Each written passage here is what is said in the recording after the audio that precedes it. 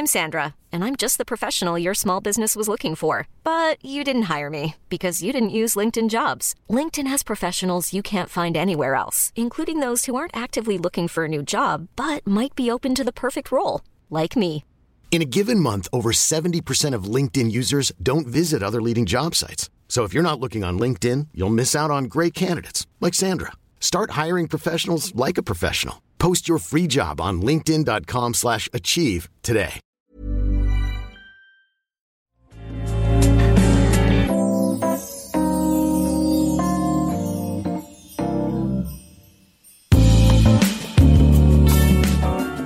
Hola, ¿qué tal amigos? Muy buenas tardes, bienvenidos un día más, bienvenidos a este maravilloso y lamentable programa de radio de videojuegos. Bienvenidos al 581, hoy es martes, es 25 de octubre, hay muchísima actualidad, venga va, arrancamos ya.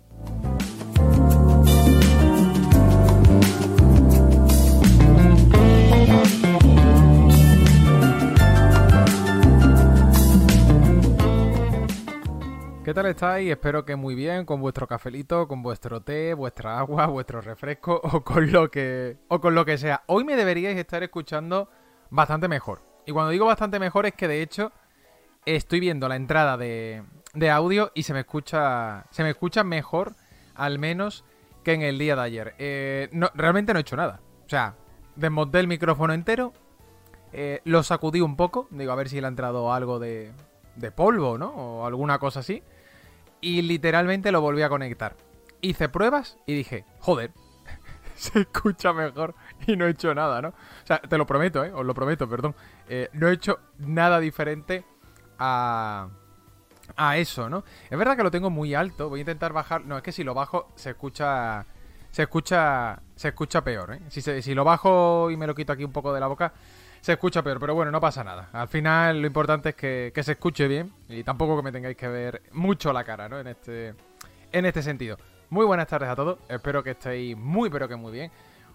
¿Qué tal? Gracias por las suscripciones, gracias por el apoyo, gracias a Hugo que ya se ha suscrito y dice, ya queda nada para el meme, ¿no? Porque Hugo se suscribe 11 meses, nada es nada menos. Hugo, muchas gracias, tío, de verdad, muchas gracias por ese apoyo. Gracias por los Prime, gracias por el apoyo, gracias por darle a seguir, tanto aquí en Twitch, como en todos los sitios, ¿no? Las estrellitas en Spotify, en Apple Podcast, etcétera, etcétera, ¿no? Os lo agradezco. Espera un momento. Ya, perdón. Os lo agradezco, de verdad, de corazón, todo ese apoyo. Karins también se suscribe, 11 meses, también le queda un mes para el meme, ¿no? Dice, en breve un año, Karins, que no se diga, ¿no? Que tenemos ahí cerquita ya alguno de vosotros el meme. De verdad, gracias por el apoyo. Hoy toca bastante actualidad. Son las 3:39 de la tarde. Muy buenos días a la gente de LATAM. A las 4 aproximadamente va a entrar Salva Fernández a contarnos qué le ha parecido Bayonetta 3 después de haberlo jugado. Ya sabéis, ha sacado su propio análisis en PlayStation, ¿no? Que para eso es donde coordina, ¿no? La página web. Y se va a venir un ratito a hablar del nuevo juego de Platinum, ¿vale? Pero ha salido muy bien. Ha salido realmente bien. Vamos a comentar también cositas de Fallout, pero bueno, ya la información la dio ayer Álvaro. Igualmente, vamos a comentar también alguna cosita más. Unas declaraciones muy polémicas, ¿no? Donde entra el equipo de The Witcher de la serie, que básicamente ha dicho que se burlaba del material original. Voy a guardarme la artillería y lo que pienso para luego. Y, como no, vamos a tener también otras noticias de diversa índole, ¿no? Decid por aquí, buenos días Nacho, saludos desde Colombia, ya con mi café para actualizarme en este mundillo grande, di que sí, decid. Doctor comenta, para el programa 600 te regalamos un micro nuevo, ¿sabes cuál es la gracia? Me lleva diciendo mi pareja, María, Nacho, ¿tú quieres un micro? Y yo, me lo estás preguntando muchas veces, ¿no? Además mi cumpleaños en 2 semanas, y no para decirme, Nacho, ¿tú quieres un micro? Y yo, a ver, necesito unos nuevos, me lo voy a terminar comprando. No te lo compres, ¿no? Lo típico, ¿no? Cuando alguien sabes que te va a regalar, no corras tanto, no compres tanto. Y yo, bueno, tranquilidad, no lo compraré, ¿vale? No pasa absolutamente nada. Así que Habrá micro. ¿En qué televisión juegas? OLED de 65 pulgadas. ¿Vale? Es una LG. Es la LG que se recomienda para jugar. Vaya, eso que me habéis hecho esa pregunta por aquí ahora mismo en el chat. Esa es la clave. LG OLED de 65 pulgadas. Es la que todo el mundo recomienda, ¿no? La LG OLED, que ya sabéis que está de... Creo que son 45 pulgadas, 55 y 65. Creo que está por ahí, ¿no? La tele ideal para jugar a Pokémon y sacarle rendimiento. Pablo, ¿te reirías? Porque no sé cuándo me rejugué Symphony of the Night, el Castlevania. No sé si fue este año cuando lo he hecho, fíjate, no me acuerdo. No sé si fue a comienzos de este año o fue a finales del pasado. Pero me rejugué Castlevania y yo, de hecho, me estoy jugando... Vamos, utilizo la consola, ya lo digo muchas veces, para más clásicos que otra cosa. Si no ir más lejos, hace un mes me pasé Siphon Filter, el 1, y hostias, cuando pones al final uno de estos juegos en una de estas pantallas... Dios, cómo sufre, ¿eh? Madre de mi vida. Al final, también te digo, por eso yo creo que a este tipo de juegos termino jugando en la Vita o termino jugando el Advance, que de hecho me regalasteis vosotros. Alguna cosa así, ¿no? Porque cuando lo pones en estas pantallas, tú dices, madre de mi vida. Madre de mi vida. Va a saltar el píxel y me va a reventar un ojo, ¿no? Me va a entrar por un ojo, me va a salir por la oreja, ¿no? Pero bueno, yo tengo la de 55 y estoy jugando al Champions of Norrad mientras te oigo. Esa está bien, Caneltita, esa está muy bien. Bueno, ¿qué tal? Bienvenidos seáis todos. Gracias por el apoyo como siempre. Y gracias de verdad por estar aquí escuchando también el programa en directo. Antes de que venga Salva a hablarnos de Bayonetta, que de hecho voy a ver si me ha escrito o me ha dicho algo. No me ha dicho nada, ¿no? No me ha escrito todavía nada, vale, perfecto. Es que no, como Salva va a 80.000 revoluciones por hora, digo, espérate, a ver si por un casual me ha escrito y yo no estoy pendiente. Vamos a tratar otras noticias u otros temas que tenemos por aquí. El primero de todos. Este es fácil, ¿vale? Y este... no nos va a llevar mucho tiempo. Cuidado, mucho cuidado con los spoilers de God of War Ragnarok. Ayer Cory Barlog puso este tweet y no es, digamos, un tweet random, por llamarlo de alguna manera. Este tweet que nos puso ayer nuestro querido Cory con Miyazaki, ¿no? De Estudio Ghibli, ¿no? Para la gente que esté en modo podcast, es la imagen de Miyazaki con las gafas quitadas, los dos brazos en jarra, con los ojos cerrados como diciendo, ¡ay, Dios santo! ¡Ay, Dios mío! ¿no? Mientras que mira un poco... No tanto que clama al cielo, pero sí que está, pues bueno, con esa cara de extenuación máxima, mientras que tiene un pitillo en la boca, ¿no? Vale, pues os cuento por qué se está pasando esto. Resulta, ¿vale? Resulta que alguien que ha recibido un código de preview, los códigos que nosotros estamos teniendo precisamente para jugar al propio videojuego, es el mismo del que ofrecí, o sea, el mismo código que tengo yo, y gracias a eso ofrecí las impresiones pasadas, este pasado viernes ofrecí las impresiones, perdón. Bueno, pues alguien que ha recibido este código está dedicándose a subir capturas de pantalla directamente a las redes sociales. Yo no lo entiendo muy bien. O sea, no entiendo muy bien. Primero, que se te ha dado un código para hacer tu trabajo. No lo olvidemos. Estos códigos se dan para hacer tu puñetero trabajo. Si trabajas en una revista, tu crítica. Si trabajas haciendo guías, la guía correspondiente, porque tiene 200.000 coleccionables el juego, ¿no? Que si al final... tienes en este caso un podcast y tal y no lo pueden dar, también. En donde quiero llegar, se dan para trabajar. No entiendo de verdad por qué ese perfil, ¿no? O este tipo de personas se dedican a hacer esto. Porque los códigos que se dan, por lo general, de preview, en este caso ya es código de review, pero bueno, incluso para hacer la propia preview del viernes pasado, están contadísimos. No se dan 200 códigos. Los códigos que se dan son muy poquitos. No se dan muchos códigos precisamente para evitar esto. Es decir, quien esté realizando esto se va a meter en un follón y en un lío bastante grande, ¿eh? Bastante grande. Dice RRTip, entonces podemos decir que es alguien de la prensa o influencer. Si es así, es de desgraciado hacer eso. Es que ni muchos de los influencers ni tienen el código. Y esto os lo digo ya. O sea, hay algunos que sí, pero por lo general los primeros códigos se han dado para prensa. Para prensa, en este caso podcasting, etcétera. Dice Ismael, van a conseguir que no se repartan códigos. Al final, con cada uno de este tipo de actos, lo que se va a conseguir es que a la larga los códigos vayan a tenerlo literalmente 4 medios. O sea, y cuando digo 4 es 4 literal. Oye, de España, 3. Los 3 que más visitas generen. El resto, a tomar por saco. Y es una pena porque al final hay mucha gente que va a hacer este análisis, como lo voy a hacer yo cuando toque, sin ningún problema. Y a lo mejor salimos perjudicados. Pero ya digo, en mi caso a mí me da igual. O sea, es que el problema es la gente. Es que yo ya he visto cosas en redes sociales que es que digo, es que eres un cabronazo colgando eso. De verdad lo digo. He visto cosas que es como para decir, amigo, tío, ¿por qué haces ese spoiler? Que además creo que es un juego que va a ser muy bonito de disfrutar, de descubrir uno por uno mismo. Y da coraje. Da coraje. O sea, yo ayer cuando estuve viendo estas filtraciones y más o menos me iba enterando de la película, me dio coraje. Decían por aquí incluso, no sé quién lo ha dicho, que básicamente incluso mirando Twitter te lo has encontrado. Esto me está recordando, creo que ha sido Lucianito. Esto me ha recordado como cuando salió The Last of Us 2.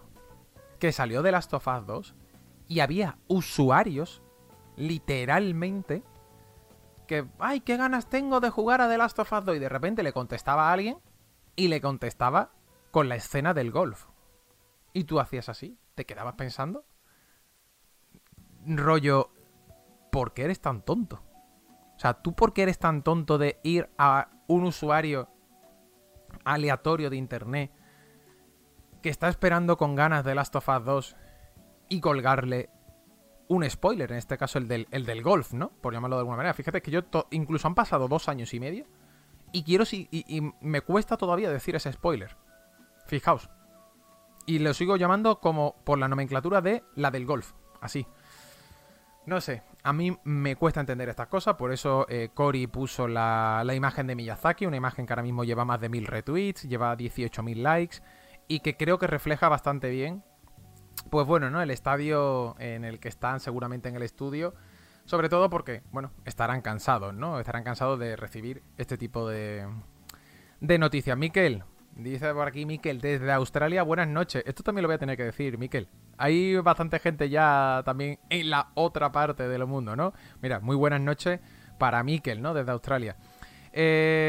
Dice por aquí Big Parker. Nacho, últimamente te escucho el podcast en Google Podcast, aunque no tiene anuncios. ¿Te beneficia más que lo escuchemos en Spotify o en iVoox? Da igual, Big Parker. O sea, a ver, Spotify es la plataforma donde mejor vamos. Vamos a tener casi 1000 reproducciones. Estamos muy cerquita de hacer 1000 reproducciones diarias, lo cual me parece una burrada, porque son 1000 reproducciones adicionales a las de Twitch, ¿no? O YouTube. Así que, obviamente, si lo escuchas en Spotify, mejor que en Google Podcast. Pero, repito, donde a ti te sea más cómodo. Para eso está en todas las plataformas. Me contabais por aquí, yo ahora te estoy viendo en una LG OLED también mientras curro en el portátil. Estás en mi salón a tamaño real. Hostia, Adrián, qué miedo que me estés viendo en una pantalla tan grande. Comentabais por aquí. Eso iba a decir, que se puede buscar un problema con la empresa, ¿no? Se puede buscar un problema con la empresa.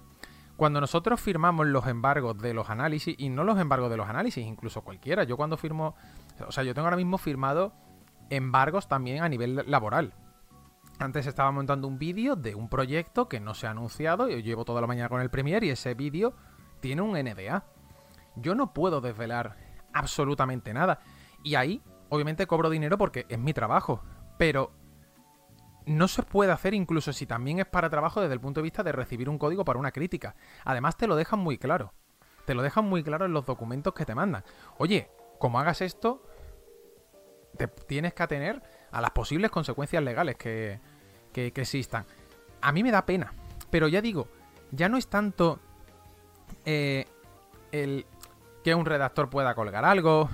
Se te puede escapar, ¿eh? Se te puede escapar algún tema, NDA, etcétera.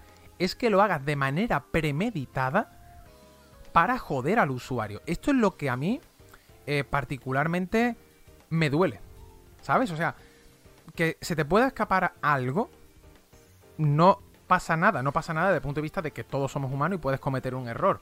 Hostia, he creado una captura de pantalla, le he dado a compartir, se me ha ido la pinza, no me he dado cuenta que estaba compartiendo algo, alguien la ha visto, se ha hecho eco de la captura, voy a borrar corriendo, pero la captura ya está publicada. Vale, oye, se te ha escapado, no pasa nada. Somos humanos, todos erramos. El problema es que se están subiendo estas capturas de manera premeditada. Y esto es lo feo, ¿sabes? Esto es lo realmente feo, al menos para mí, desde el punto de vista de que está jodiendo la experiencia a gente que en 2 semanas va a disfrutar de Ragnarok y debería disfrutarlo sin tener que comer spoiler. Así que bueno, en resumen, ¿vale? Y que no me quiero extender mucho más.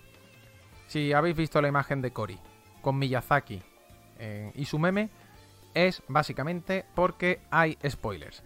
A partir de aquí, consejo, recomendación, esto es muy fácil. Silenciad todas las palabras, intentad buscar lo menos posible.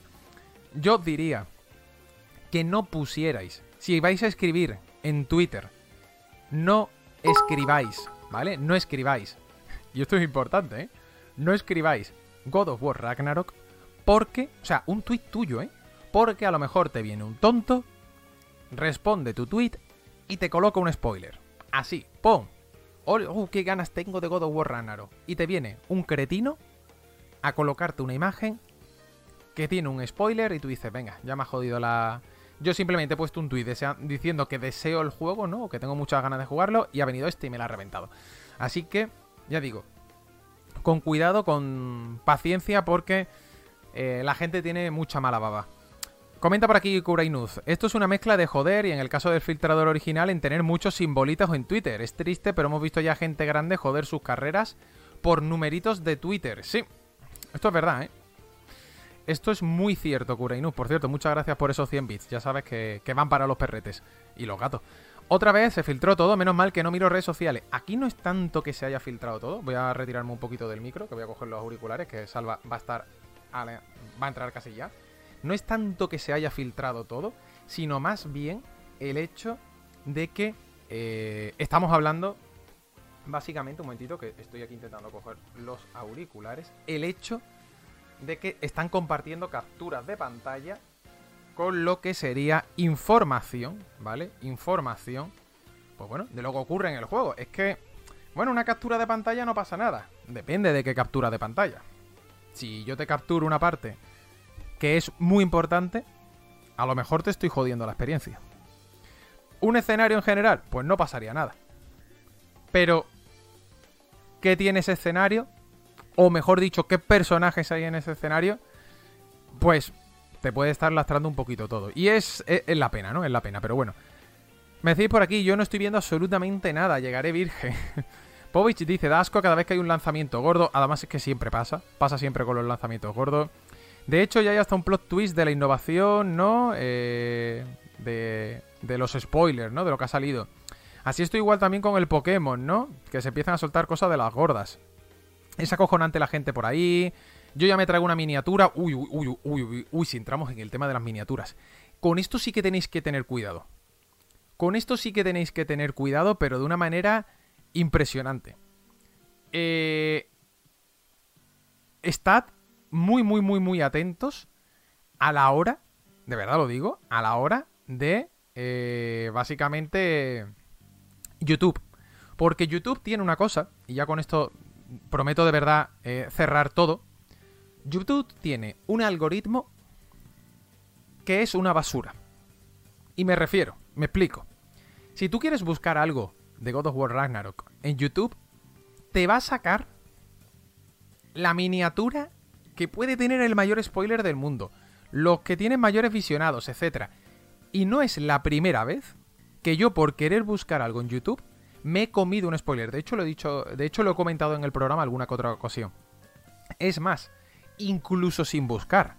Tú has buscado God of War Ragnarok en el pasado, entras ahora mismo en youtube.com y te sale, así en grande, recomendados. Y te ves en recomendados un vídeo de Ragnarok con una miniatura tamaño XL, ¿vale? Tamaño XL, diciendo, ¿por qué pasa esto? No sé qué, no sé cuánto. Y una imagen con el spoiler en cuestión. Y tú te quedas así, dices tú. Amigo. YouTube. Voy a utilizar una expresión un poco vasta, ¿vale? YouTube. Yo me cago en tus putísimos muertos, perro. ¿Vale? Ya está, perdón por la expresión, pero es como... Amigo, que me acabas de recomendar un vídeo con una miniatura, con un spoiler de la leche. Y esto... tiene tela, tiene tela.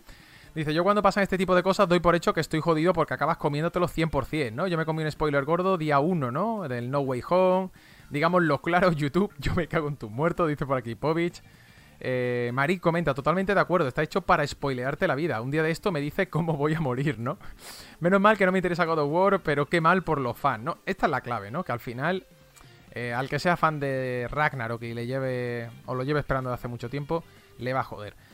Continuamos con más cositas por aquí, y esta me parece muy interesante, y es que el remake fan de Resident Evil ya tiene una demo gratuita. Así es, ya se puede descargar esta demo, porque es una demo, que están realizando los propios fans, ¿no? Del remake, ¿no? Del juego original. Como podéis ver, de hecho, voy a poner por aquí el vídeo. ¿Me va a saltar el audio? ¿O me salta la publicidad? No, aquí está. Como podéis ver, es más, espérate, vamos a descargar la demo. Un momentito. O sea, voy a descargar, no, os la voy a pasar. Ahí la tenéis, ¿vale? ¿Os deja? No sé si os deja entrar. Pero bueno, este grupo de fans que está trabajando en esta demo, lo que ha hecho ha sido, pues bueno, intentar crear un Resident Evil lo más ajustado posible a las versiones que hemos tenido del 2 y del 3, y bueno, ahora también del 4, pero tomando como referencia el juego original. El otro día lo hablaba, ¿no? Con Mikael, que es verdad que, claro, el 1 tiene su propia versión remake, para algunos es remaster, para mí es remake, lo digo ya.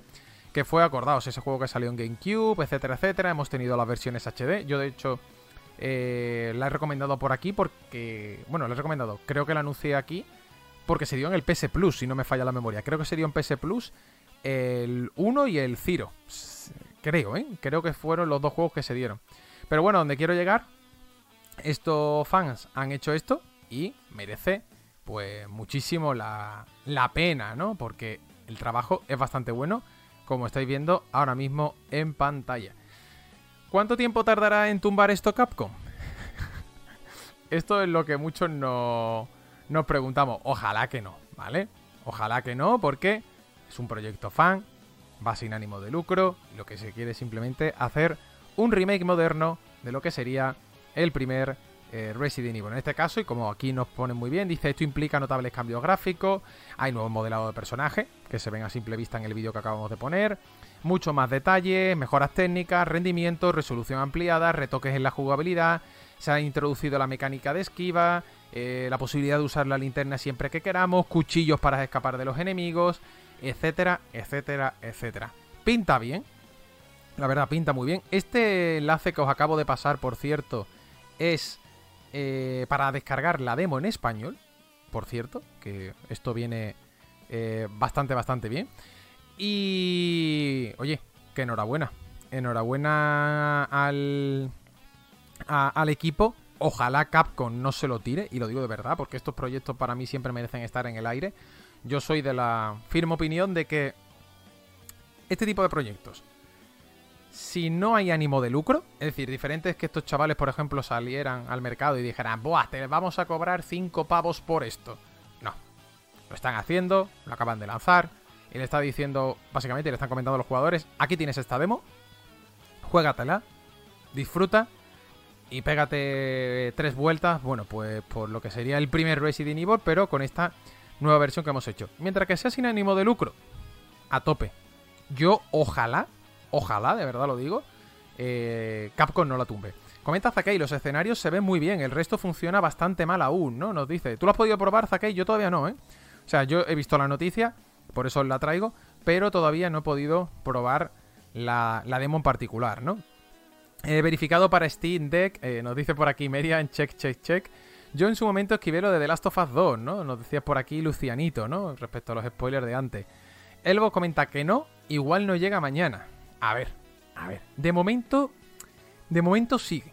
ya mañana veremos a ver qué ocurre y qué pasa, ¿no? Pero bueno, ya digo, eso será a partir de mañana. Muchas gracias al señor Nito Dono, 29 meses, el hombre que más anuncios se come de este canal. Nito, te salen todos, ¿eh? El bueno de Nito Dono le salen básicamente todos los anuncios. Queridos amigos, vamos a dar el saltito a Bayonetta 3. Vamos a dar el salto a lo que sería, ¿vale? El nuevo juego de Platinum Games. Ha obtenido notas muy buenas. De hecho, creo que tiene, ya sabéis que odio los números, pero creo que se ha lleva ahora mismo un 89 sobre 100 Metacritic, ¿no? Que me ha hecho mucha gracia porque José Álamo, un compañero de la prensa, ponía, bueno, para que luego digan que Platinum está muerta. Y yo le he contestado y digo, no, si Platinum muerta no está. El problema de Platinum es que ha dicho que quiere apostar por los Babylon's Fall. Y ahí es donde está el problema, ¿no? Que juego sabe hacer, pero si su modelo quiere ser apostar por el juego como servicio como Babylon's, va a tener problemas. Dicho todo esto, doy entrada a mi querido don Salva Fernández. Muy buenas tardes, ¿cómo estamos? Buenas tardes, ¿se me escucha bien? Se te escucha, pero además con un torrente de voz increíble. Espérate, te voy a bajar porque, vamos, qué poderío, tío. O sea, ¿esto qué pasa? ¿Has desayunado bien o qué? Yo creo que es la configuración del micro, que no sé cómo va. No, se te ha escuchado, vamos, de escándalo, ¿eh? ¿Qué pasa? ¿Cómo estás, tío? Pues bien, aquí bienvenido a Hablemos de Videojuegos, ¿eh? Te recuerdo, el programa que compite de tú a tú con La Taberna. Sí, bueno, hemos querido ahora coger un poco el pastel este que tenéis algunos, porque pensabais que era un juego. Claro. Nada es un juego, ¿no? Y al final hemos pensado, oye, vamos a por lo de los podcasts también. Vamos a por los podcasts, ¿no? Vamos a intentar quedar en una posición intermedia, ¿no? Sí. ¿Qué pasa? Has estado con Bayonetta 3, lo hemos estado comentando. De hecho, yo con Salva, pues bueno, le iba... Este pasado fin de semana hemos ido, bueno, intercambiándonos algunos mensajes. ¿Y te ha gustado? ¿Te ha gustado Bayonetta 3? Y además ha salido muy bien, por lo que tú nos has contado en tu análisis, ¿no? En Mary Station. Sí, la verdad es que me parece muy buen juego. Creo que además Platinum Games ha intentado hacer una cosa más variada, una cosa más de aventura en muchos momentos. Y sigue siendo Bayonetta cuando luchas, cuando estás ahí en el fragor de la batalla. Y la verdad es que ha salido muy bien. Yo lo que comentaba en el texto es que el problema que tiene es que para mí el listón es muy alto con el 1 y el 2. Y creo que ahí queda un poco por debajo. Pero claro, cuando eres el tercero en el Balón de Oro con Messi y Ronaldo, pues sigue siendo muy bueno, ¿no? Claro, esto es lo típico, ¿no? Te puedes sentar en la mesa de los grandes, pero es que todavía sigue siendo los grandes, ¿no? Esto es muy importante. Esto lo hemos hablado, de hecho, tú y yo alguna que otra vez con los Uncharted, ¿verdad? Que decíamos, hostia, es que este Uncharted es el que menos me gusta, pero a pesar de ser el que menos me gusta, me parece incluso mejor que la mayoría, ¿no? De juegos a lo mejor que pueda tener ese género, ¿no? Aunque sea ahí. En este caso, si tú tuvieras que hacer esa comparativa a nivel de hack and slash, ¿te parece...? O sea, me lo has puesto por debajo del 1 y el 2, ¿pero te sigue pareciendo bueno? Sí, muy bueno, sí, porque mantiene la esencia, las mecánicas importantes que tiene, esos combos libres, que puedes golpear a un enemigo y acabar el combo en otro, el tema del tiempo brujo y el tema del combo interruptus, que es eso que tú haces un combo y dejas pulsar un botón y vas esquivando y luego sigues el combo, que eso va muy bien en niveles altos. Claro, todo eso está. Y es un sistema súper ágil y funciona muy bien. Y cuando juegas con Viola, que parece un poco más Devil May Cry porque no tienes la esquiva perfecta, sino que es el parry para hacer el tiempo brujo, pues también funciona muy bien. Y cuando estás ahí, esto funciona de maravillas. Mis peros con el juego están más con lo que no es esto y que ha crecido porcentualmente respecto a los dos anteriores y que creo que no está tan al nivel. Es lo único que realmente me hace pues ver que como producto es un poquito más irregular. No, cuéntame de estos peros, o sea, porque realmente te ha gustado, la prueba está en la buena calificación que le has dado, 85 sobre 100, si no me falla la memoria, pero cuéntame un poquito más de esos peros. ¿Cuáles son los peros que no te terminan de encajar? El sistema de combate ha añadido una cosa que son las invocaciones. Y tú invocas a unos bichos muy grandes, a demonios tipo Madame Butterfly o Gamorra y tal. Y esas bestias luchan por ti mientras tú estás vulnerable en un sitio fijo, ¿vale? Eso para mí le quita un poco de ritmo y es una mecánica que acabas abusando de ella porque es muy poderosa y además es muy necesaria porque lo bueno de esto es que han adaptado enemigos a eso. Hay enemigos a los que no puedes llegar por barreras o no sé qué y usas eso. Y eso yo creo que es una mecánica que no funciona tan bien como el clímax. El clímax del 2 era overpowered, pero era muy dinámico. Lo usabas para seguir machacando. Estaba bien aquí, integrado, eso es verdad, ¿eh? Sí. Y aquí también, pero es verdad que pausa un poco más el juego. Pero el problema más que le veo es que hay muchos tramos en cada capítulo donde tú con esas bestias pues haces alguna secuencia, ya sea sobre raíles, ya sea un combate, ya sea unos puzzles, que son mecánicamente son muy planos, son muy sencillotes y no están al nivel de cuando estás luchando con Bayonetta o con Viola.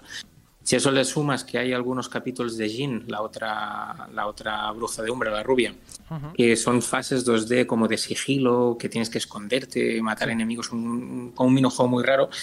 Mi sensación es que el juego va muy alto a nivel de intensidad, pero cada 2x3 te cortan con alguna cosa de estas que a nivel mecánico no está al nivel. Y yo pienso en rejugadas para conseguir pues mejores puntuaciones o platinos, etcétera.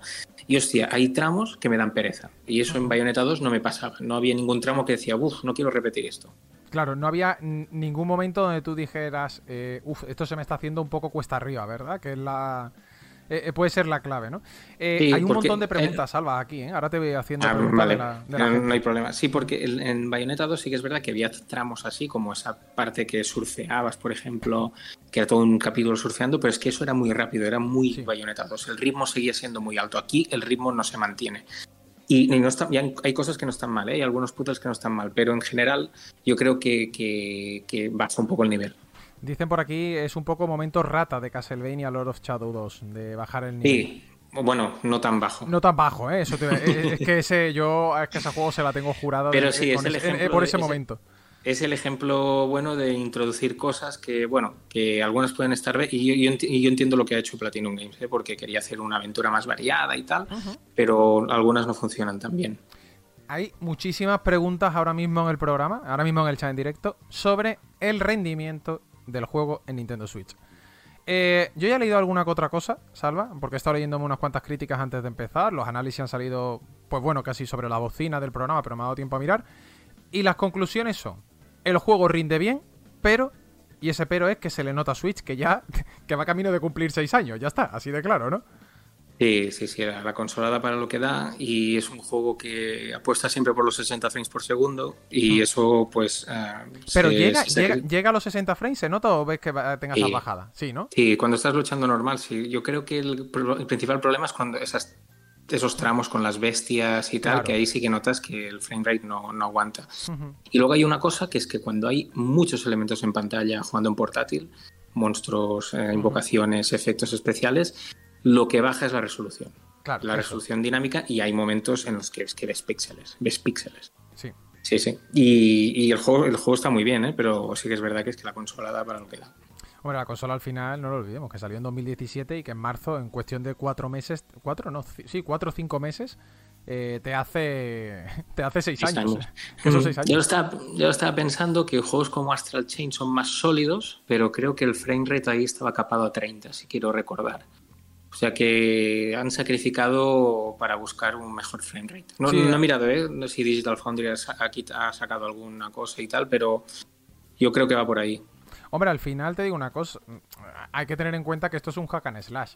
Son juegos donde la tasa de frames, cuanto más alta sea, mejor. Y esto lo sabes tú, lo sé yo y lo sabemos todos.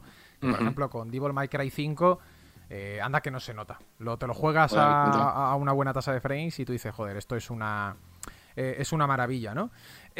Comentan por aquí más, que dice Jacobo un poco de broma.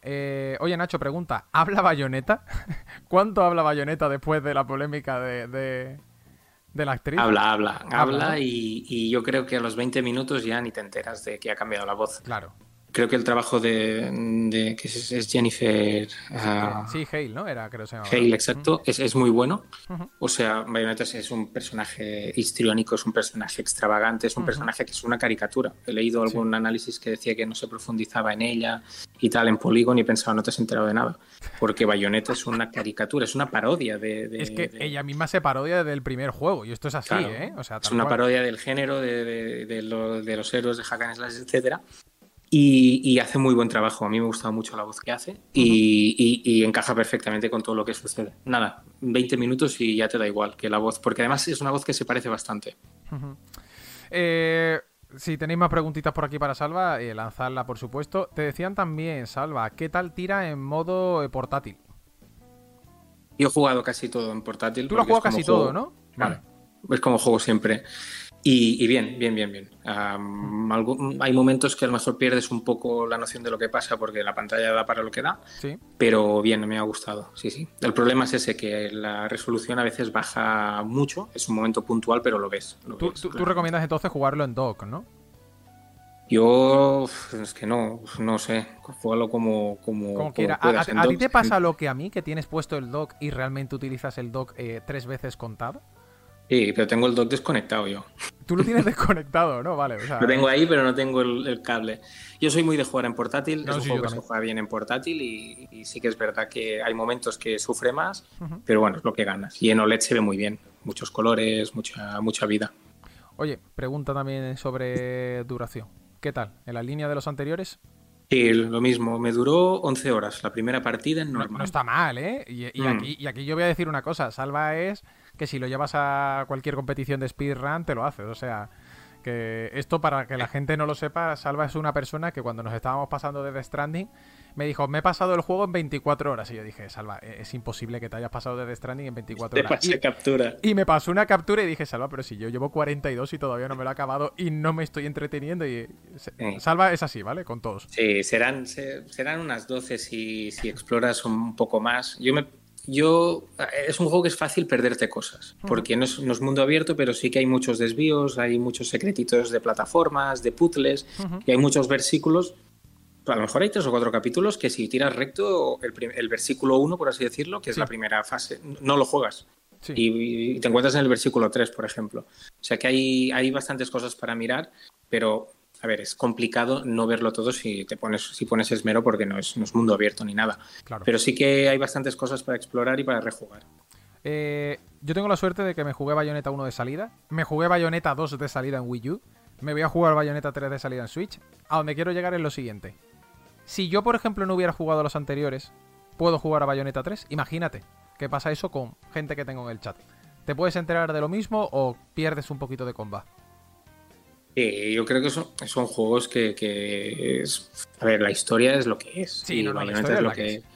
Te vas a perder detalles de quién es quién y de cosas que se dan por sentado, pero yo creo que sí que lo puedes jugar directamente. Sí, totalmente. Si sabes un poco que Bayonetta es una bruja, que no sé cuántos, ya está. Sí que es verdad que el tema del multiverso pues da un poco de juego, hay guiños a cosas y tal, pero vaya, yo creo que el juego es disfrutable como juego solitario, aunque yo recomendaría jugar los 3. Te pregunta, ¿qué tal Salva a nivel gráfico? ¿Crees que es mejor que Bayonetta 2? Esta pregunta yo creo que la han dicho ya 3 o 4 veces en el chat. Digo, espérate, la voy a leer ya, que se me ha olvidado. Yo creo que a nivel técnico están por ahí y a nivel de dirección artística es bastante más flojo. Bastante más flojo, ¿no? Para mí Bayonetta 2 es un juego muy vistoso, muy precioso, luminoso. Los enemigos... La parte de la plaza, ¿te acuerdas? Cuando juegas en la plazoleta esta y peleas ahí, es una maravilla. Y los enemigos, el diseño que tienen los ángeles y tal es muy bestia. Y aquí para mí los enemigos son un poco genéricos. Son una especie de creaciones artificiales hechas para acabar con todos los universos. Pero los diseños no me han gustado demasiado, no tienen carisma. Las localizaciones, como es un multiverso, sí que vas a distintos sitios que están chulos, pero yo creo que entra mucho más por la vista Bayonetta 2. Te ha faltado quizás esa chicha, ¿no? Más de algo propio, ¿no? Como tú has dicho, como Los Ángeles, que me ha gustado la comparativa que has hecho con el 2. Quizás ese más, ¿no? Sí. Aquí cuesta, así que hay algún jefe que está guapo de diseño, pero cuesta si no. Claro. Decía por aquí la gente, con los trailers ya se vio, ¿no? Que a nivel de arte es flojo, que el arte del 2 es que era una pasada. Nos comentan también por aquí. Peque Prin nos dice que ya se está oliendo seguro a muchas futuras críticas con la secuela, por ejemplo, de Breath of the Wild, ¿no? Que da para lo que da, ¿no? Y que al final, hasta 2024, no vamos a ver una Switch nueva, ¿no? En este caso. Cosa que más te ha gustado del juego y ya te voy dejando, salvo que salga alguna pregunta adicional ya. ¿Qué es lo que más te ha gustado del juego? Algo que ya hemos visto lo malo. ¿Qué es lo que más te ha gustado que tú digas, hostias, esto me ha tenido aquí enganchado a las 13 horas, 11, 12, 13 horas? Lo que más, seguramente, el sistema de combate, cuando estás con Bayonetta, y la integración que hace de las invocaciones en combate. O sea, quiero decir, una cosa es que tú lo invoques y vaya luchando el bicho, que tiene sus pros y sus contras. Y la otra es que tú estés haciendo combos y puedes integrar, pues que acabe el combo con la aparición de un monstruo, pega el golpe y se va. O usarlo de contragolpe. O sea, el sistema de combate es muy bueno. Viola es muy buena también cuando juegas con ella. Y es lo que más me ha gustado a mí, sin duda, el sistema de combate. Y la variedad de armas, que no lo hemos dicho. O sea, la variedad de armas es una pasada. Porque a cada vez que vas a un universo consigues un arma nueva, un monstruo nuevo, y es que puedes hacer unas combinaciones muy, muy top. Eso es lo que más me ha gustado. Es que cuando es muy hack and slash, y no siempre lo es excelente. ¿Cuántas tienes de armas? O sea, disponibles. Pues el problema es que creo que no puedo decirlo. Vale, o sea, pero bastantes. Vale, bastante. Y el hecho de que tú puedes ir con 2 armas, pero las invocaciones pueden ser otras, ¿vale? Sí. O sea, tú consigues un pack de un arma y una invocación, vale. Pero luego tú puedes equiparte 3 invocaciones y 2 sets de armas diferentes. O sea, puedes ir intercalando entre ambas cosas. Correcto, puedes ir con 5. Vale. Vale. Puedes ir con 3 invocaciones que no son de las armas que estás usando. Vale, esto está bien, sobre todo a nivel de builds, que te va a permitir jugar, bueno, con lo que más a gusto estés tú, ¿no? Con Bayonetta, que Exacto. Yo creo que esto es muy importante. Salva, no te quiero robar más tiempo, que te prometí 15 minutos y llevas clavado 15 ahora mismo. Lo que sí te están diciendo en el chat, que comenta y dice, hombre, Salva ha renunciado a Jorge Salvaje y abraza Hablemos de Videojuegos. El otro día también te decían en la taberna, cuando un crossover a taberna Hablemos de Videojuegos. Algún día me tendré que ir a tu programa, aunque esté Mote y Albert. Hay que hablarlo con ellos son los que vetan a la gente. Sí, yo llevaría ya más gente, pero es gente especialita, Mote. Es que Albert es una bomba, tío. Albert es pura pólvora, así que hay que tener cuidado con ello. La pregunta, venga, la última ya, Salva. Yo creo que va a ser... Voy a saber tu respuesta. Kurogamer dice, la pregunta, Salva, ¿Bayonetta 3 o Devil May Cry 5? Devil May Cry 5. Yo sabía, me lo va a decir porque sé que te encanta el juego y es que lo que se hizo... La verdad es que lo tuve muy en cuenta a la hora de analizar el juego, sí. Porque al final, cuando sale Bayonetta 2 en 2013, creo, para mí es un juego único. O sea, creo que es un juego que tiene sus peros. Es verdad que no es tan exigente como el 1. 2014 fue. A ver. 2014, creo. Espérate, te lo voy a buscar muy rápido. Creo que es el 14, sí. Es del 14, correcto. Sí, creo que la combinación de todo lo que hacía y luego si podías exigirle más, le exigías, era para mí una obra maestra. Y luego, tras ese juego, yo creo que el único que ha demostrado cosas así tan altas es Devil May Cry 5. Y aquí, claro, Bayonetta 3 sale después de tener Astral Chain, de tener Nier Automata, que acaba de llegar en Switch, de tener Devil May Cry 5. El contexto es diferente y creo que la exigencia es un poco más alta. Aunque son diferentes, Devil May Cry 5 es muy hack and slash, Sí. Es muy va a lo que va. Y aquí hay más toques aventureros.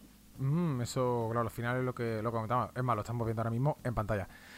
Salva, te dejo, que sé que estás currando. Gracias por pasarte, gracias por venirte. Al final lo importante es que la conclusión es que la gente se compre Bayonetta 3, que si te gustaste el 1 y el 2, te va a gustar el 3. Ya está. Totalmente, sí. Eso es lo que yo quería que quedase claro, que era muy buena nota, era muy buen juego, pero ya está. No quería que pareciese una comparación siempre con el 2 o con el 1, pero al final tienes que también ubicarlo un poco. Pero sí. Pues nada, dejamos por aquí a Salva. Salva, muchísimas gracias, tío, por pasarte. Un abrazo. Dejamos al señor don Salva Fernández, ¿no? Que se ha pasado por aquí a hablar un ratete de Bayonetta 3, ¿no? En este día que están saliendo las diferentes críticas. Como habéis visto, la conclusión es que lo compréis, ¿no? Que aunque le ha parecido más flojo que el 1 y el 2, esto no quiere decir que sea malo, porque le ha seguido pareciendo un auténtico juegazo, ¿no? Que esto es lo importante, ¿no? Que sigue gustando. 4:20 de la tarde. Vamos a hacer un mini alto en el camino como siempre. Os va a saltar el anuncio publicitario y ahora venimos. Voy a aprovechar para beber un poquito más de agua, que me ha acabado la botella.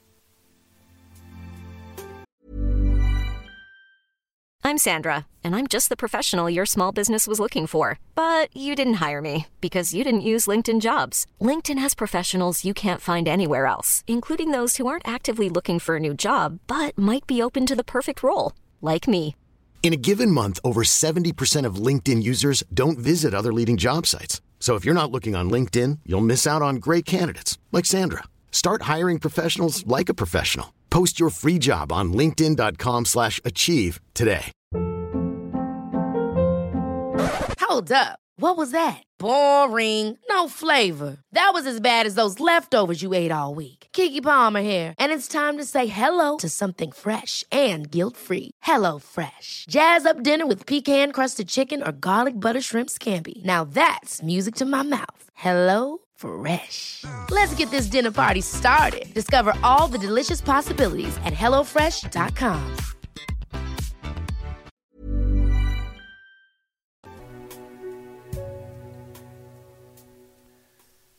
4:21 de la tarde de este martes 25 de octubre. Estamos ya concluyendo este mes. Buenos días para toda la gente de LATAM. Buenas noches para la gente como Mike, ¿no? Que nos escuchaba desde Australia.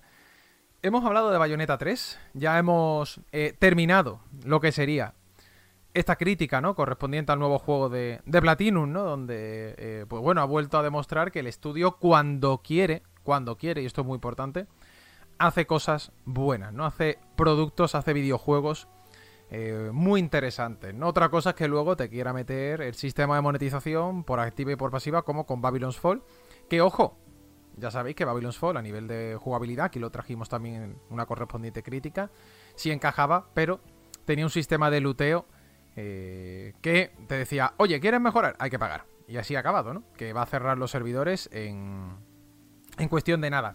Por eso me da pena las declaraciones que traíamos hace 2 semanas, 3, no me acuerdo cuándo fue, en las que Platinum, ¿no? Y en concreto su CEO comentaba que el modelo de negocio de la empresa iba a ser tener Babylon's Fall. Y ya está. A mí me da pena porque, repito, cuando se ponen con las manos en la masa, como acabamos de ver con Bayonetta 3, pasan estas cosas. Que son juegos buenos, son juegos que ha disfrutado obviamente en este primer caso la prensa, y estoy seguro que cuando salga esta semana lo vamos a disfrutar todo. Yo estoy, ya digo, con ganas de probarlo, lo tengo reservado, tengo incluso reservada la edición con el libro de arte y ganas de jugarlo. Es que tengo ganas de jugarlo, por lo que he dicho, que Bayonetta es una saga que he ido disfrutando de ella desde el día de lanzamiento, ¿no? Gracias a la gente que está aquí, que van llegando poquito a poco. De Sacre se suscribe 2 meses y dice, dejo esto por aquí y luego lo escucho por Spotify. Muchas gracias, Sacre, de verdad. Gracias, por cierto, que esto no lo he dicho, se me olvida, de verdad. Qué desastre soy. Suscribíos a Manual. Tenéis 10 euritos la suscripción digital y estamos poquito a poco ya encarando el próximo número. Dice por aquí, joder, Nacho, con la cámara y mi monitor 4K parece que estás en el despacho. Eso está bien, eso está muy bien, Ronsón. Me alegro de haber conseguido el platino de Babylon's Fall porque soy un ser horrible y necesitaba vivir esta penitencia. Y Cuchillón, creo que eres la primera persona que yo escucho que dice que tiene el platino de Babylon's Fall. O sea, acuérdate que salió la media de jugadores que había de Babylon's Fall, que creo que no llegaba ni a 100 entre todas las plataformas. Y no solamente tú lo juegas, sino que te has sacado el platino. Ojo, ojo, aquí tenemos a un héroe. Aquí tenemos a un héroe anónimo en el chat que se lo ha sacado. Mira, Marto dice, yo me lo saqué también, somos pocos pero masocas. Hostia, espera. Escúchame. Ahora mismo hay 2 personas en esta comunidad con el platino de Babylon's Fall. Esto, sois héroes, Hay que dedicaros un meme, hay que dedicaros alguna cosa en particular, un cantar. Hay que dedicaros un cantar por esta tamaña hazaña, ¿no? Dice Pep Sánchez de Chiclana también se lo sacó. Ya, tío, pero Pep era una de esas personas que jugaba Babylon's. O sea, había 4 y uno era Pep, ¿no? Bueno, y el otro era Martos y el otro es Cuchillón, ¿no? En este caso, ¿no? Pedid un deseo, entrevístalo para algún número de manual. Increíble, ¿eh? Tenemos 2 unicornios, bien tirada esa, Harry. Me parece a mí que sí, que son 2 unicornios. Bueno, continuamos con más actualidad. Gracias por las suscripciones, ¿verdad? Si tenéis el Prime, gastadlo en pantalla. Igual que las renovaciones, ¿no? Que son gratuitas. Vamos a continuar con, en este caso, actualidad respecto a cómo ha funcionado Uncharted The Legacy of Thieves, ¿no? Collection. O lo que es lo mismo, la colección El legado de los ladrones, ¿vale? Que es ya sabéis, la edición que trae Uncharted 4 con Nathan Drake y El legado perdido, que viene con Chloe Nadine. números muy discretos para su estreno en PC. De hecho, ha sido el estreno más flojo de Sony en PC hasta la fecha. Esto lo hemos sabido, como no, gracias a los datos, ¿no?, que hemos tenido de Steam, ¿no?, Database, que esto es lo de siempre, donde se comenta, por ejemplo, que en este caso el pico máximo de jugadores que tuvo, ojo, estamos hablando de pico, esto no se refiere a ventas, que ya sabéis que es diferente, fue de 10.851 usuarios este pasado fin de semana. Esto no quiere decir, mucho cuidado, que esas sean las ventas. Esto quiere decir que es el pico máximo, que ha sido cuando se ha lanzado Uncharted, ¿no?, que fue la semana pasada. En este sentido, God of War, por ejemplo, el de 2018, tuvo 73.529 usuarios de pico máximo. Marvel's Spider-Man Remaster obtuvo 66.436 usuarios. Horizon, por ejemplo, en este caso, y Days Gone, primero Horizon tuvo 56.557 y Days Gone alcanzó un pico máximo de 27.450.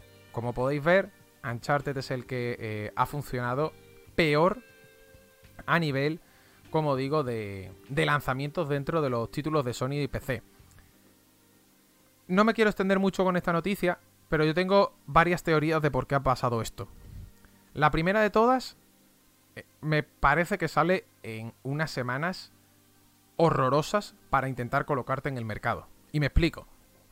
Sales con Requiem, sales con Bayonetta 3, sales con Call of Duty ahora también, sales con Nier Automata, que tú dices, hombre, Nier Automata tiene tiempo, ya, pero Nier Automata y Persona 5, lo estamos viendo, se está vendiendo muy bien en Nintendo Switch. También sale para otras plataformas. Sales con A Plague Tale Requiem, que no sé si lo he dicho, pero bueno, también. Sales con Gotham Knights, que tú dices, bueno, Gotham Knights no puede a lo mejor competirle, ya, pero es un juego también nuevo en el mercado, ¿no? En definitiva, God of War Ragnarok, que está a la vuelta de la esquina, Pokémon que sale el mes que viene, FIFA, que lo tuvimos hace poco, es decir, está saliendo cuando hay muchos juegos, ¿no? Y esto me parece, o al menos me da la sensación a mí, que le ha lastrado. Repito, esto es opinión personal, como siempre. Creo que ese ha sido uno de los puntos que le ha lastrado. El segundo punto, para mi gusto, en este sentido, quizás ha sido que ha tenido poca publicidad.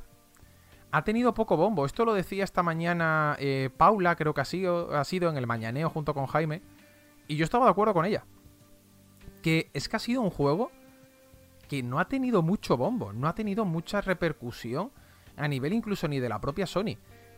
Normalmente Sony, cuando nos manda, por ejemplo, a nosotros un código para hacer las críticas, te dice, oye, vas a recibir un código tal, tienes esto, lo otro. En este caso no hubo nada de eso. Y es más, nos mandaron un correo y nos dijeron, aquí tienes el código, ya está, así, sin más. Y llamaba la atención, ¿no? Incluso dentro de lo que cabe, tampoco hemos recibido tantas notas de prensa, no he visto tampoco mucha difusión, ¿no?, por parte de redes sociales. Es decir, ha pasado un poco como desapercibido. Sin ir más lejos, nos comenta ahora mismo Raúl en el chat, dice, yo ni me había enterado que había salido hasta que vi la comparativa del analista de bits, ¿no? Es que es eso. Hay gente que ni se había enterado que había salido Uncharted en PC. Y creo que esta ha sido también... Javi dice, pero que ya ha salido de verdad. Sí, Javi, o sea, ha salido. Es lo que quiero decir. Me da la sensación de que tampoco se le ha querido dar tanto bombo. Y es una pena porque sigo pensando que sí, están en PS4, sí, han salido a la PS5, pero este juego, en un buen mes, con su correspondiente campaña, ¿no? Y digamos que he movido bien en redes, vídeos y demás, esto en PC te puede vender bastante bien. Y ojo, esto no exime que ya de por sí haya vendido bastante bien. Esto ha sido el pico máximo de jugadores. Es decir, el pico máximo de jugadores, que lo acabamos de comentar, era exactamente de 10.851, pero esto es el top. Esto es lo más alto. A partir de aquí, como bien sabéis, seguramente las ventas serán mayores. A lo mejor llevan 100.000 o 200.000 unidades vendidas ya. Y está ahí, ¿no? Lo tendremos los datos cuando al final Sony publique los resultados financieros. Si los quiere dar. Ya sabéis cómo es Sony en este tipo de cosas, que muchas veces no te desvelan los datos de juegos vendidos hasta que pasa un tiempo. Pero, de momento, los datos que sí sabemos son los de pico máximo y no ha funcionado todo lo bien que debería. Os leo comentarios antes de pasar a la siguiente noticia. Y me decís por aquí, este juego en julio se haría notar mucho más. Sí, en julio, en agosto, incluso en enero. Es verdad que ahora enero, febrero y marzo están muy cargados. Pero un enero, un abril, mayo, que suelen ser también meses donde te salen cosas fuertes, pero no tienes un calendario tan cargado, ¿no? Como estos meses. Es que normalmente el periodo donde más juegos se lanza suele ser septiembre, octubre, noviembre. Esto está literalmente corroborado, ¿no? Entonces ya digo, creo que le ha fallado también el momento donde salir. Me da la sensación de que lo tenían que sacar ya al mercado, de que necesitaban publicarlo y que ya tendrán en el futuro preparado para el año que viene pues otros, ¿no? Que creo que va a ser Returnal y el otro será The Last of Us, por motivo de la serie. A mí me va como el culo, las voces se entrecortan, ¿no? Decís por aquí, ¿no ha sido una jugada un poco rara no empezar sacando los primeros Uncharted? Fran, esta pregunta que me haces es muy buena y te voy a decir por qué. El otro día estuve escuchando, o leyendo, no sé dónde fue, a alguien de Naughty Dog que decía que el hecho de no llevar los primeros Uncharted a PC es porque necesitarían un remake. Un remake como el que se ha hecho con The Last of Us. Y esto yo creo que da pie a lo que os podéis imaginar. No me extrañaría en absoluto, pero en absoluto, que tuviéramos en el futuro un remake de Uncharted 1, el 2 y el 3. Todavía queda mucho para el 20 aniversario de Uncharted 1. De hecho, creo que estamos en el... ¿Cuánto llevamos? 15, 16 años, ¿no? Del primero.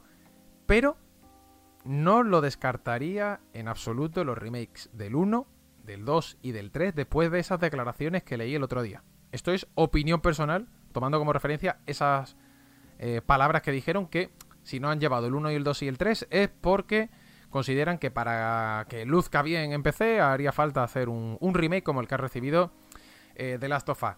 Opinión personal, lo que ha dicho Santix. Yo preferiría que no, que se dedicaran a otras cosas y ya está. Gedive dice también, es un juego de 2016 que ha estado tiradísimo de precio y el port tampoco es que aporte mucho respecto a esa versión más allá de frame rate y resolución. Esa es otra. Es que Uncharted 4 y después El Legado Perdido es que literalmente los encuentras a 9 euros nuevo. Nuevo. O sea, por 8,99 has podido comprar en algún momento, y esto es precio oficial, ¿eh? No es precio de, no, ha sacado oferta una tienda, no. Sony ha llegado a bajar a 8,99 o 9,99, da igual, la diferencia es 1 euro, pero me vale. Ha llegado a estar ese precio Uncharted 4. Y esto es lo que dice Gedive. Es así, tal cual. Es que ha estado muy barato. Es normal que obviamente pues mucha gente ya lo tenga, sobre todo si tienes una PS4, ¿no? Lo que tendrían que hacer es un remake de la subida de los 50 pavos y no hacerla, ¿no? Lo decís por aquí también. Más remake no por aquí. Jugar el 4 primero no tiene sentido. Para mí, y aquí estoy totalmente de acuerdo con Yasuhiro, jugar al 4 primero es perderte toda la gracia que tienes. Porque lo bonito del 4 es que, aunque es muy buen juego, funciona como cierre perfecto. Es el cierre... Yo este año me lo volví a rejugar precisamente con la versión esta que sacaron de PS5, que ahora es la que llega a PC. Y es que, lo digo de verdad, cuando te acabas el 4 es como... ¡Qué maravilla como acabas de cerrar la etapa de Nathan Drake! Es increíble lo bonito que es ese final. Cómo das, digamos que clausura a un héroe, ¿no? Por llamarlo de alguna manera, aventurero, que lleva contigo desde la época de PS3 y se acabó, ¿no? Entonces, sí, le pierde, si le quitas mucha gracia, la verdad. Le quitas mucha gracia. Es más, si hubiera salido solo el legado perdido, incluso habría funcionado mejor. Pero claro, como al final se llama, pues bueno, The Legacy of Thieves Collection, pues bueno, habrán metido los dos. Pero sí, si alguien no ha jugado al 1, el 2 y el 3 y empieza directamente por el 4, se va a perder, de verdad, muchísimo a nivel, ya digo, argumental. Y es más, es lo que te toca los feelings, ¿no? De tú decir, ¿cuánto tiempo llevo con Nathan Drake jugando? Movimientos comerciales que, bueno, escapan, como siempre decimos, a nuestra comprensión. Cositas rápidas. Este fin de semana vamos a poder jugar de manera gratuita a V-Rising o V-Rising. Este juego, hicimos aquí la crítica, la hizo don Jaime San Simón, pero es muy sencilla. vamos a poder jugar en Steam del 28 de octubre al 1 de noviembre, ¿vale? Se conmemora el lanzamiento del DLC con temática de Halloween, el Haunted Knights Castle Pack, ¿vale? Que introducirá nuevos cosméticos, muebles y más cosas. Lo importante, se puede jugar gratuito, ¿ok? Este fin de semana. Ya escuchasteis lo que dijo Jaime aquí cuando salió el juego. Es un juegazo. Además, tenéis su guía disponible en Eurogamer, que esto viene muy bien. Noticia también importante que ayer Álvaro comentó muy por encima. Fallout 4 tendrá actualización para PS5, Series X y S y PC. Y en este sentido, lo más importante es que traerá un modo de rendimiento compatible con altos frame rate, modo calidad con gameplay a 4K, correcciones de errores y contenido adicional del Creation Club, ¿no? En este sentido dice que, por ejemplo, los usuarios de Xbox One X podrán jugar a resolución 4K y 30 frames por segundo, mientras que los de Series X podrán hacer esto a 60 frames, pero bajando la resolución a 1080. Y se espera que con este nuevo parche se pueda jugar ya directamente 4K 60 en Series X. Ya sabéis, esto era lo que se podía hasta el momento, pues ahora se pueda subir obviamente a 4K 60 frames por segundo. No hay mucho más que comentar, además de esto, porque ya la información la dio ayer Álvaro y ya está. O sea, que vais a poder volver otra vez a Fallout 4 si queréis, para seguir disfrutando de, pues bueno, más paisajes, ¿no? O más vueltas. Decía por aquí, es verdad, existe la One X. Existe. Y yo estuve a nada de comprármela. Además lo digo, ¿verdad? Estuve a nadísima de comprármela. Pero dije, ay amigo, ¿te has comprado la PS4 Pro? Porque le di la normal a mi hermano. Tiene explicación. Y ya fue como, espérate, tira con la One normal y ya te comprarás en el futuro la Series X, que al final, pues bueno, te va a servir y te va a ir mejor, ¿no? Y eso hice. De hecho, de las consolas de la anterior generación, tengo la PS4 normal y la Pro, y tengo la One normal de 2013 de cuando salió, pero la One X no la tengo. Esa me falla. Yo la tengo, ¿no? La edición Scorpio, decís por aquí. Buena excusa para retomar el 4 que me estaba gustando regulín y lo dejé, ¿no? Dice por aquí Fran respecto a Fallout. Cada vez que Bethesda actualiza Fallout o Skyrim va peor que antes. Paso palabra. En el final del 4 yo me emocioné tela, ¿no? Con Uncharted. Si lo juegas el primero pierdes todo eso. Es que si juegas a lo anterior y llegas al final es cuando te emociona, la verdad que sí. Facu, millones de gracias por esos 5 meses suscritos, de verdad. Millones de gracias por la suscripción. Yo la compré y no me arrepiento. Iba genial. No, Corax, si es lo que te digo, yo estuve tentadísimo. Al final esperé porque estaba con la One de 2013. Iba a salir, sabíamos que iba a salir la nueva generación más pronto que tarde, y al final dije, me voy a esperar, ¿sabes? Lo típico, ¿no? Me voy a esperar un poco, pero bueno. Por cierto, se han filtrado posibles juegos del PS Plus. Voy a decir cuáles son, pero vamos a esperar a la confirmación. Los voy a comentar porque normalmente estas filtraciones suelen acertar, ¿no? Pero el caso es tan fácil como que nos traería, y esto me parece un detalle muy importante, nos traería, entre otros juegos, Nioh 2. Buena inclusión si finalmente llegara Nioh 2 a PS Plus. Los otros serían Heavenly Bodies, que no lo he jugado y no lo conozco. Este sería PS5 y PS4. Y traería la colección completa de Lego Harry Potter. En este sentido, al menos yo creo que sería un buen mes de noviembre. Opinión personal, ¿eh? Ya sabéis que esto, como siempre, es opinión que yo estoy dando ahora mismo aquí en el programa.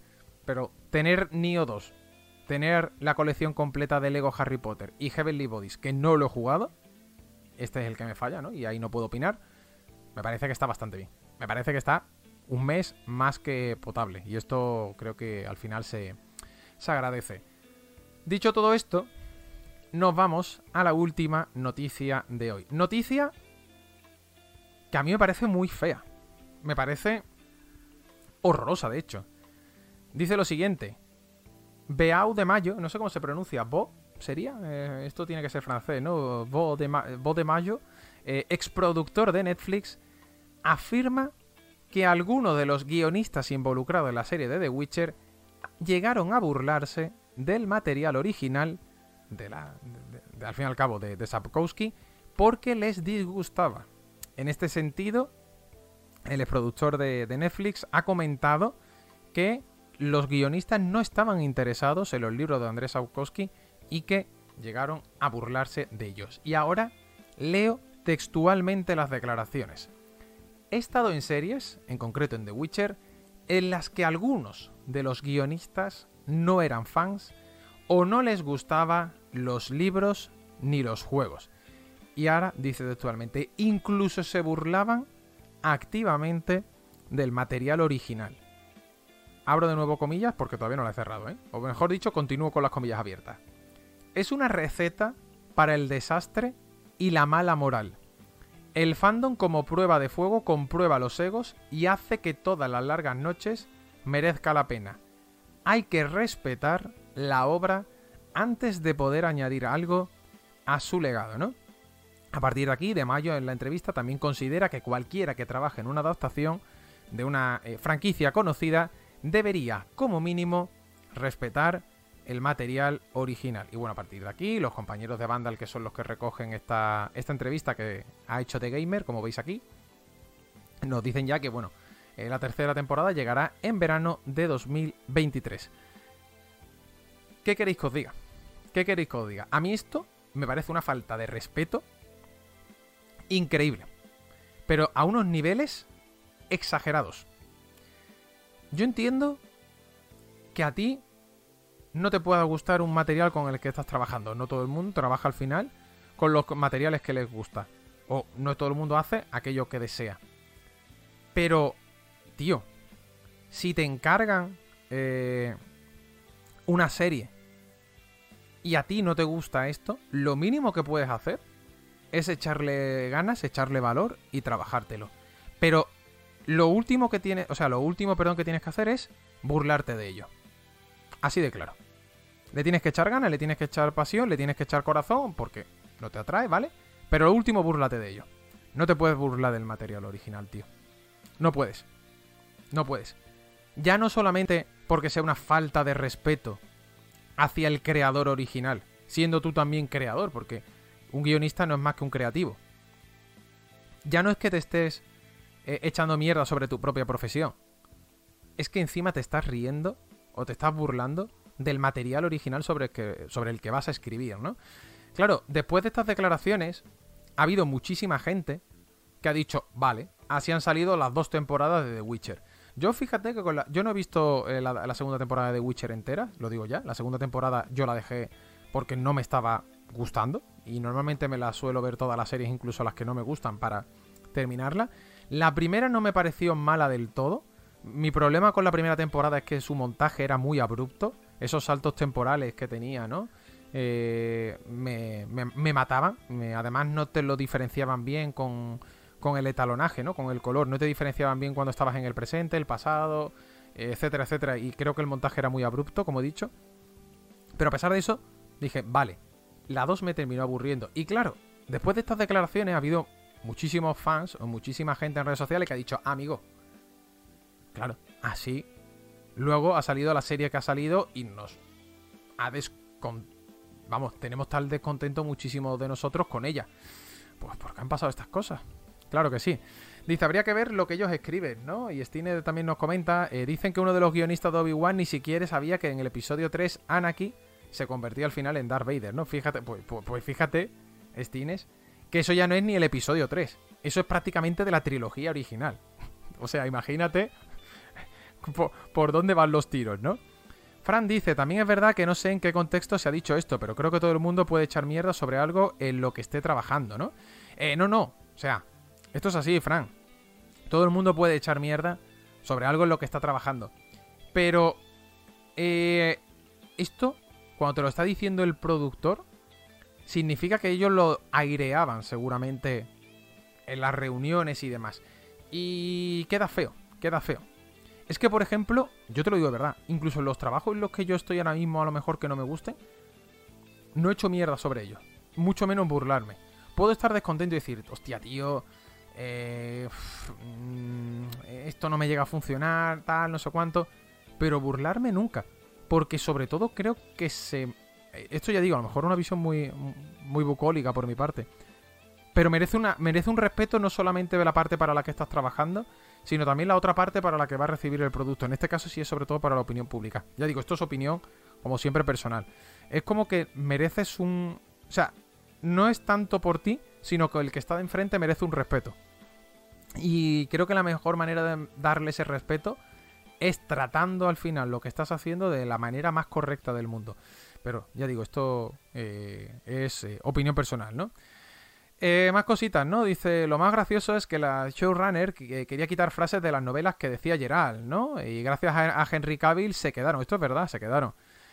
Podrían hacer una parodia, a lo mejor así lo bordan. Gedive dice, así la segunda temporada de mala. Yo, repito, yo la dejé. Y no suelo dejar series ni este tipo de cosas porque me gusta acabarla. Panchicista dice, pues si el autor opinase de la versión de Netflix, ya sabes que Sapkowski al juego le dio muchísimas leches, le dio una de hostias increíble, pero la serie dijo que no le pareció tan mal. Juan, entre tú y yo, ahora que no nos escucha nadie, solamente las 200 personas que somos en directo, más todo lo del podcast, pero bueno, tú me entiendes. Juan, Sapkowski tiene que tener ahora mismo una cuenta del banco que le dices, tus novelas son una mierda, y hace así Sapkowski, saca un billete de 50 euros y hace así, mira, se seca la frente y dice, sí, mis novelas son una mierda.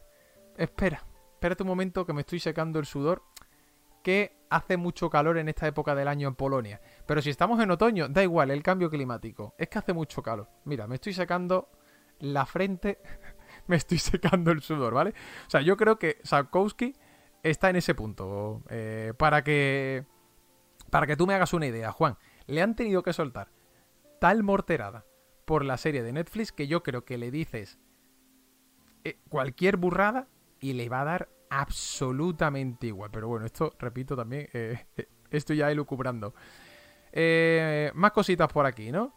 No puedo leer todos los comentarios, que habéis dejado mucho, ¿no? Kurai, por ejemplo, comenta totalmente de acuerdo con este señor, pero últimamente hay mucho guionista-guión diciendo literalmente en las redes que ellos son muchos mejores y que arreglan las obras que adaptan, ¿no? Es verdad, ¿eh? Hay bastante gente así.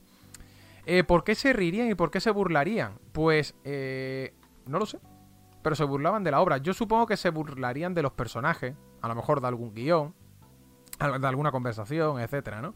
Pero bueno, que igualmente, te guste o no, es que hay una diferencia entre que no te guste y que te burles de la obra, ¿sabes, Antix? Es decir, puede que no te guste, lo ha dicho antes Fran Churrio, lo ha dicho en el chat, y estoy totalmente de acuerdo. Puede que algo en lo que estás no te guste, pero aunque no te guste tienes que mostrarle el respeto, y lo último que tienes que hacer es burlarte, porque es que esa diferencia es clave, ¿no? Te quema un billete de 500 euros en la cara, joder, que si te lo quemas, vamos, y cualquiera. Sapkowski ha llegado a un punto en el que se la pela todo mientras que haya dinero. Acordaos que con CD Projekt Red llegó a un acuerdo.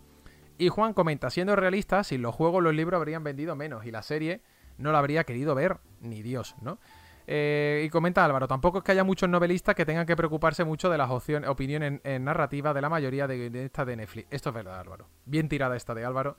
Y que escúchame, si es que lo voy a decir, yo creo que cuando llegas a estos puntos, te da igual. Te da igual. Es como si yo ya... No es que venga de vuelta, yo ya me he pasado el juego. Yo ya... ¿Que me quieren decir de todo? Pues que me lo digan, ¿no? Y me parece a mí que le da absolutamente igual. Pero bueno, ya digo, traía estas declaraciones porque no me han gustado nada. Y que al final refleja un poco...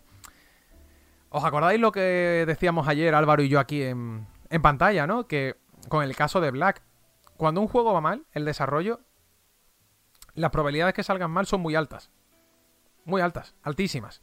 Pues esto es igual. Normalmente en mucho de este tipo de series cuando dices, tío, es que, joder, ¿qué ha pasado?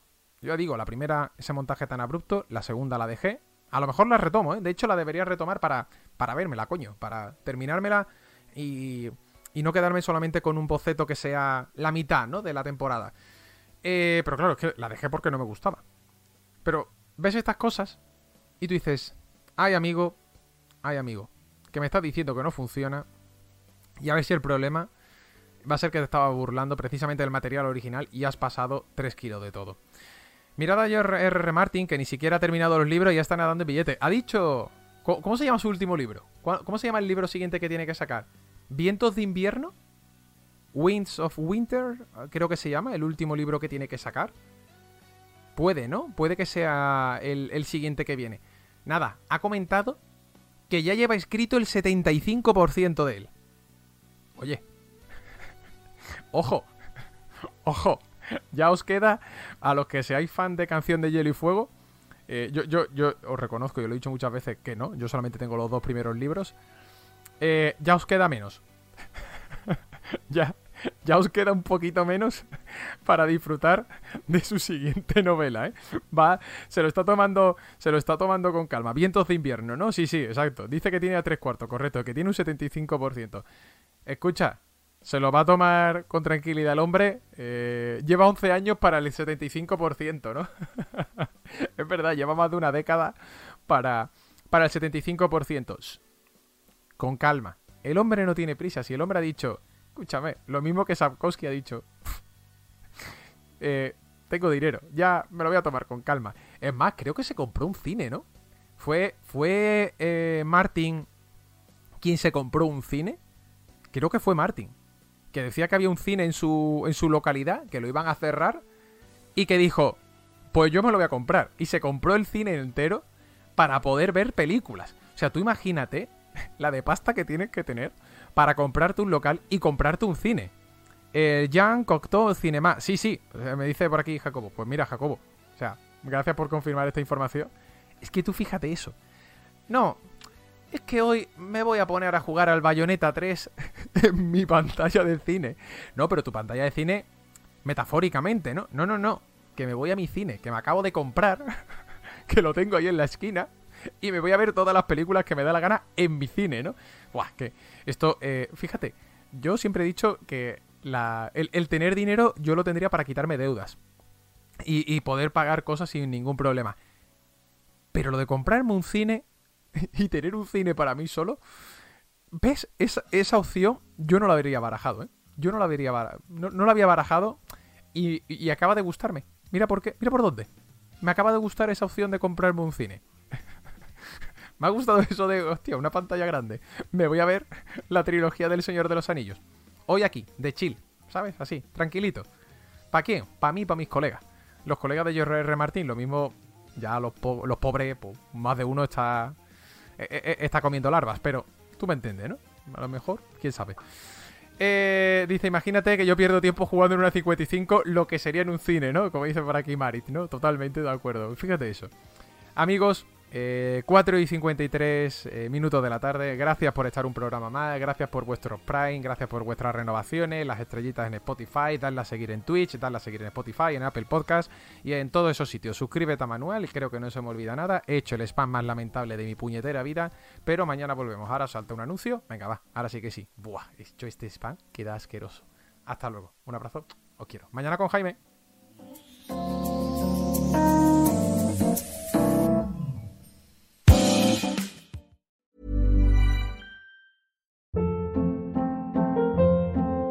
Hold up. What was that? Boring. No flavor. That was as bad as those leftovers you ate all week. Keke Palmer here, and it's time to say hello to something fresh and guilt-free. Hello Fresh. Jazz up dinner with pecan-crusted chicken or garlic butter shrimp scampi. Now that's music to my mouth. Hello Fresh. Let's get this dinner party started. Discover all the delicious possibilities at HelloFresh.com.